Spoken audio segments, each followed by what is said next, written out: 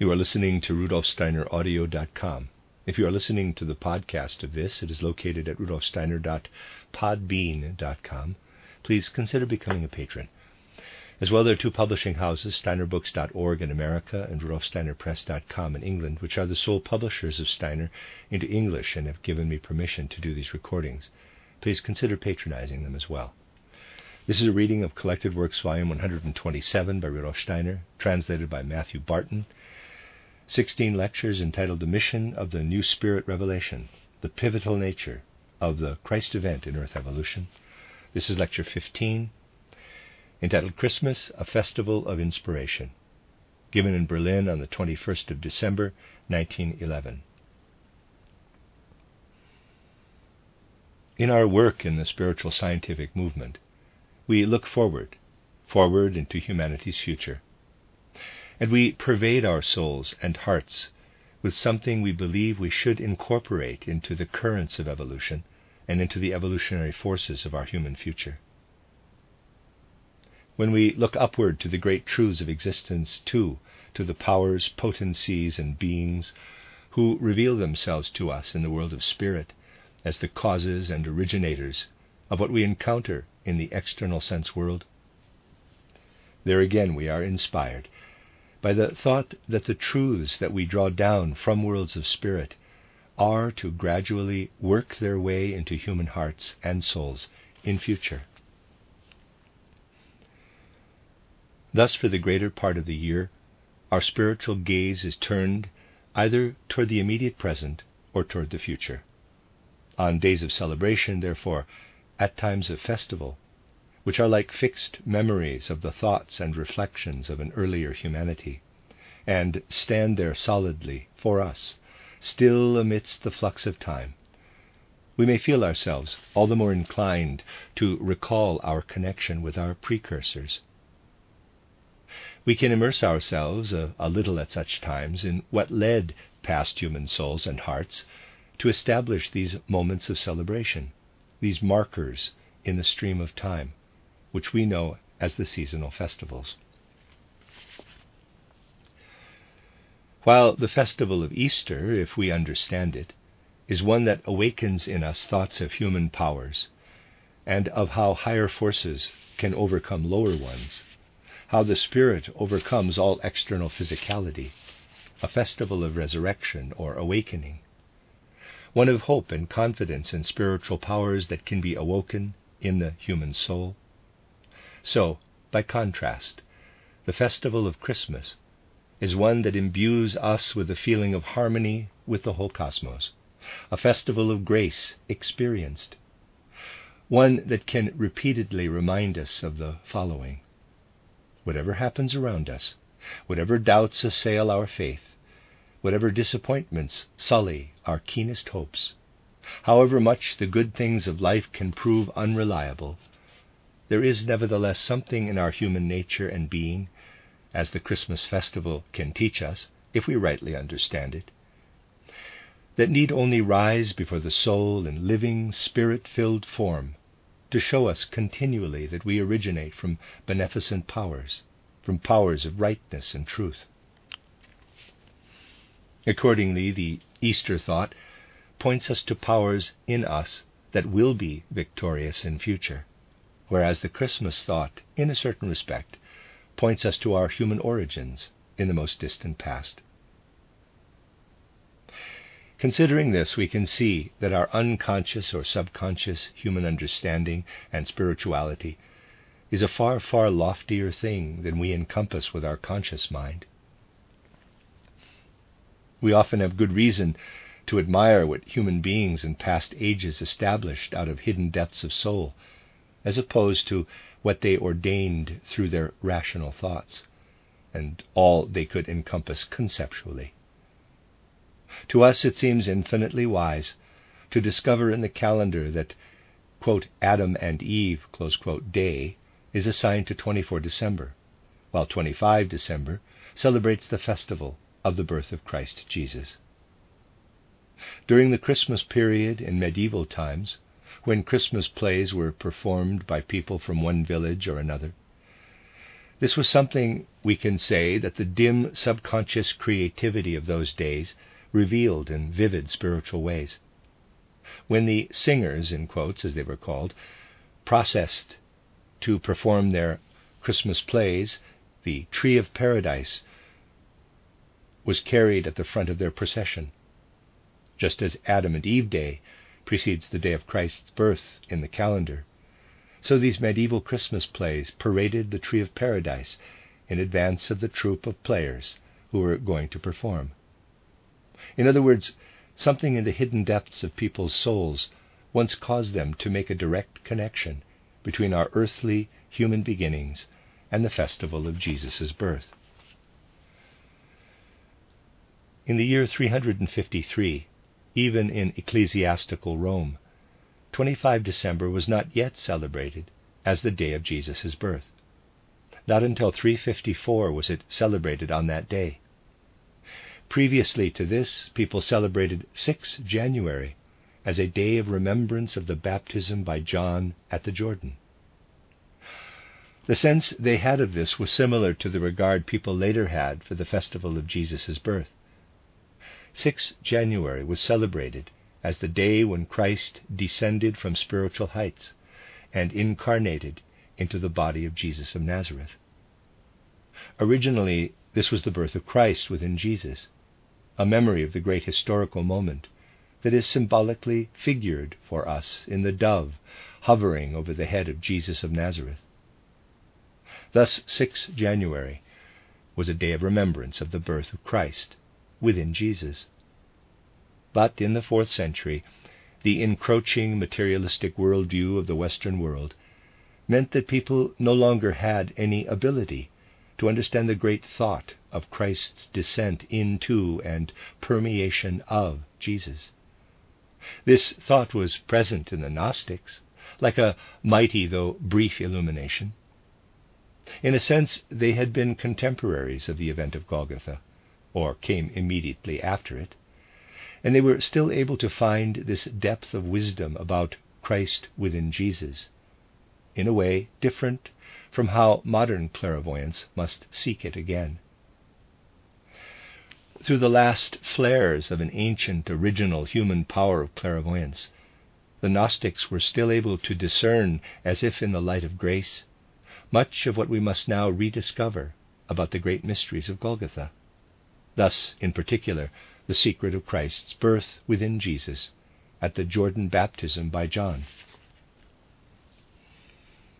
But, like ancient clairvoyance in general, this remarkable flaring of the greatest clairvoyant powers, of the greatest Christmas light of humanity, as the Gnostics possessed it, also faded. And by the 4th century, Western Christianity had long been unable to understand this great thought any more. At that time, therefore, Western Christian culture no longer found any meaning in the festival of Christ's appearance within Jesus. People had forgotten the meaning of this festival, of his appearance on 6 January. For a period through into our modern era, any sense of the meaning of the figure of Christ for humanity's evolution was inevitably buried under the detritus of materialistic outlooks. But while people could no longer understand the sublime manifestation at the Jordan baptism, it did not run counter to materialistic consciousness to grasp that the bodily organization chosen to assimilate Christ was something very significant. And so the festival of the birth of the Spirit, the manifestation at the Jordan baptism, was moved back to and supplanted by the festival of the birth of Jesus of Nazareth. And yet, even though people scarcely ever gave this clear expression any more, significant feelings, sublime, lofty feelings, still lived in humanity's sense of the Christmas festival. Whenever the Christmas festival approached, something important lit up in the human soul. And this was something we can express as follows. If we regard the world with the right outlook, we can enliven our faith in humanity, can hold firm against all dangers and blows of destiny. We can enliven deep within us a feeling of love and peace that stands firm against all disharmony and conflict. This is a light that continually dawns in relation to the Christmas festival. What was it really that people were recalling? Let us bring spiritual science to bear on this. We know what significant, great, and mighty configurations were required in human evolution to enable the mystery of Golgotha to dawn within it. Someone had to be born who was the reincarnated Zarathustra, one of the two Jesus boys. But one had to be born also whom the festival of Jesus' birth remembers, someone whose soul substance had remained behind in worlds of spirit. For the whole span of time during which humanity, all human souls except for this one, evolved up to the mystery of Golgotha, passing through generational heredity, they had been absorbing destructive powers that infiltrated them right into their blood. Only a single soul substance had remained throughout in worlds of spirit, guarded and protected by the purest mysteries and the purest centers of the rites. And this was then poured into humanity as the soul of the second Jesus boy, the one described in the Gospel of St. Luke, to whose birth all accounts of the Christmas festival relate. At Christmas tide, people remembered their human origin. They intimated the human soul before it had descended into Adam's nature. It was as if they celebrated the birth in Bethlehem of the soul substance that had not participated in humanity's decline and descent, but had remained behind and only entered a human body for the first time when it incarnated into the Luke Jesus child. The human soul can feel its belief in humanity, its trust in humanity, if it can direct its thoughts to this fact. Whatever conflict, lack of faith, and disharmony have infiltrated human evolution, and they have indeed done so through everything that has poured into humanity from Adam's time through to the modern era. If we look back to the figure called Adam Kadmon in ancient times, which then became the idea of Christ, trust can flame in the human soul for the right nature of human strength, trust in humanity's original loving, peaceful nature. And this was why the subconscious soul shifted the festival of Jesus' birth very close together with the day of Adam and Eve. In the Christ child who comes to birth, human beings see really their own nature, but they see it in its unspoiled innocence. Why, for centuries, was the divine child placed before humanity as something that the human soul should so deeply revere? It was because as we gaze upon the child, before the child has as yet reached the stage of saying I, we can behold, we can know, that the child is still working upon the human body, upon the temple of the eternally divine. And because a child who does not yet say I still clearly displays the signs of his origins in the world of spirit. By beholding our nature as children, we can learn to have complete trust in human nature. At a time when we can most easily engage in contemplation, when the sun shines least to warm the planet, when we are least occupied with outward daily concerns, when days are shortest and nights are longest, when, because of all these circumstances, we can best gather our thoughts and go inward, where all outward delights, all outward beauties are removed for a while from our gaze, Western culture places the festival of the birth of the divine child, that is, of the human being who enters the world in unspoiled innocence, and by doing so can give us the very greatest trust in our divine origin at a time of deepest contemplation. It is like an affirmation of the great truth that we can learn so much from children when we see that the festival of a child's birth is placed within the cycle of the year as a great important festival of trust in human evolution. And so we can wonder at the subconscious spiritual understanding of human beings of previous eras, who marked such a moment in the course of the seasons. Then we can feel how, in a sense, we can decipher remarkable hieroglyphs embodied in the script of time in the form of such a festival. We can feel united with these people of an older time, whereas we otherwise turn our gaze futurewards and are otherwise intent on placing our best powers at the service of the future, to affirm and strengthen our full faith in this future. On such festive days we try to live more in memories. These bring us, as if in embodied form, the insight, the teaching, that while in our own time we can only conceive in our particular way of the spirit underlying the external world, there was a time, long ago, when, in a different but no less right, no less significant way, people thought and experienced sublime truth by feeling at one with humanity, with everything that would one day carry humanity into sublime heights. This is our spiritual scientific ideal, to feel ourselves united with what human beings of olden times achieved, sometimes out of their most hidden depths of soul. And we are supported in this by festivals, especially the great festivals, as long as, through the truths of spiritual inquiry, we configure before our soul the meaning their hieroglyphs inscribe in the course of time, the cycle of the year. Oh, it is a wonderful thought that becomes wedded with a wonderful feeling in our soul, when we see how in the centuries that followed the 4th century, when the festival of Jesus' birth was changed to 25 December, a sense of the trust evoked by the nature of the child pours into the souls of people at that time. In painting, in the Christmas plays, everywhere we see how all earthly realms bow down before the divine child, before the divine origin of human beings. We meet the wonderful image of the crib, and see how beasts incline before this original human being.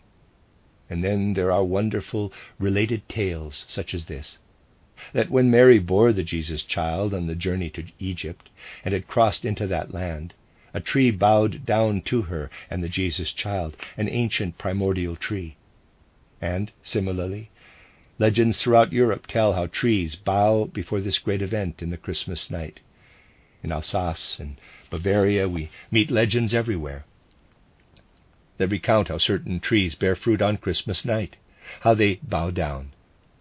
All these wonderful symbols are to announce that the birth of the Jesus child is something that is connected with the whole life of the earth. Let us recall what we have so often said, that primordial spiritual streams were given to humanity by the gods, and that people of ancient times possessed clairvoyant insights into the divine spiritual world, that this clairvoyance gradually faded, so that humankind could gain mastery of the eye. And if we picture how in this process something occurs like a drying up and desiccation of the ancient powers of the gods, but how the Christ impulse, giving rise to the mystery of Golgotha, pervades this aridity with a new water of life, then we have also a wonderful picture of this in Christmas legends that recount how the dried up and desiccated roses of Jericho sprang fresh and vigorous again during the Christmas night, unfolding in greeting when Mary passed as she bore the Jesus child on their journey to Egypt. It is a wonderful symbol for what happened with human divine powers, that even such dried up, seemingly lifeless things as dead roses sprout and flower anew through the Christ impulse that intercedes in the course of evolution. And in the festival of Jesus' birth, we find an expression of what humankind was first endowed with in reality, of what it was accorded from the very beginning. Before Adam and Eve came into being, humanity, in the terms of the Christmas legend, was accorded the entire unspoiled divine nature of the child. But in truth, because of the influence of Lucifer, Humanity could only acquire this after the whole course of evolution had unfolded from Adam and Eve to the mystery of Golgotha. Oh, it does indeed awaken a deep feeling in our soul, when, as if compressed into a single night between 24 and 25 December, we can look back upon what occurred between Adam and Eve and the birth of Christ within Jesus, reflecting upon this and feeling what it means. If we can feel this, then we will feel the significance of this festival, and feel too what humanity has been shown through it. Humankind, if it can really take the opportunity to meditate upon these markers within the year, can become aware of the purity of its origins in the cosmic powers of the universe. We can raise our gaze to the cosmic powers of the universe and penetrate its secrets a little through anthroposophia. And only then can we develop the maturity to understand that the festival of the birth of Christ, as once understood by the Gnostics, the festival that should by rights be celebrated on 6 January, is the festival of the birth of Jesus at a higher level, the festival of the birth of Christ in the body of Jesus of Nazareth. And to enable us to immerse ourselves in the 12 universal powers of the cosmos, we have the 12 holy nights between the Christmas festival and the festival that should be celebrated on 6 January, but which has now become the festival of the Three Kings. Here, once again, without people knowing clearly why, these 12 holy nights stand there, as if ordained by hidden depths of wisdom in the soul of humanity, as if they were telling us this: feel the profundity of the Christmas festival, but then, during the 12 holy nights, immerse yourselves in the most sacred secrets of the cosmos, or, in other words, in the region of the universe from which Christ descended to earth. You see, only if humanity finds the will to be inspired by the thought of the human being's sacred divine origin, by the wisdom that pervades the 12 powers, the 12 sacred powers of the universe, which are symbolically represented in the 12 signs of the zodiac, but which only spiritual wisdom can, in fact, reveal. Only if humanity immerses itself in true spiritual wisdom and learns to perceive the course of temporal evolution within the great cosmos and within the individual human being, will it, in future, find the healing inspiration, made fruitful by spiritual science, that can come from the festival of Jesus' birth, and enables us to move forward into the future with the greatest hope and confidence. And so we may let the Christmas festival act upon our soul as a festival of inspiration, as a festival that so wonderfully announces within us the thought of our human origin in the Holy Divine Child. The light that appears in the Holy Night, as a symbol of the light of humankind shining from our human origin itself. That light, symbolized for us in modern times by the candles on the Christmas tree, is, if rightly understood, the same light that can endow us with the best, the strongest powers of our soul as it strives for true, genuine, universal peace, for true, genuine, universal blessedness, for true, genuine, universal hope. Such thoughts can bring home to us the wisdom of what was ordained and enacted in the past, can strengthen us for the impulses we invariably need for the future. Christmas thoughts, remembrances of humanity's origin, thoughts that are at the same time roots from which an authentic and most vigorous soul plant can spring for an authentic human future. The end of Lecture 15.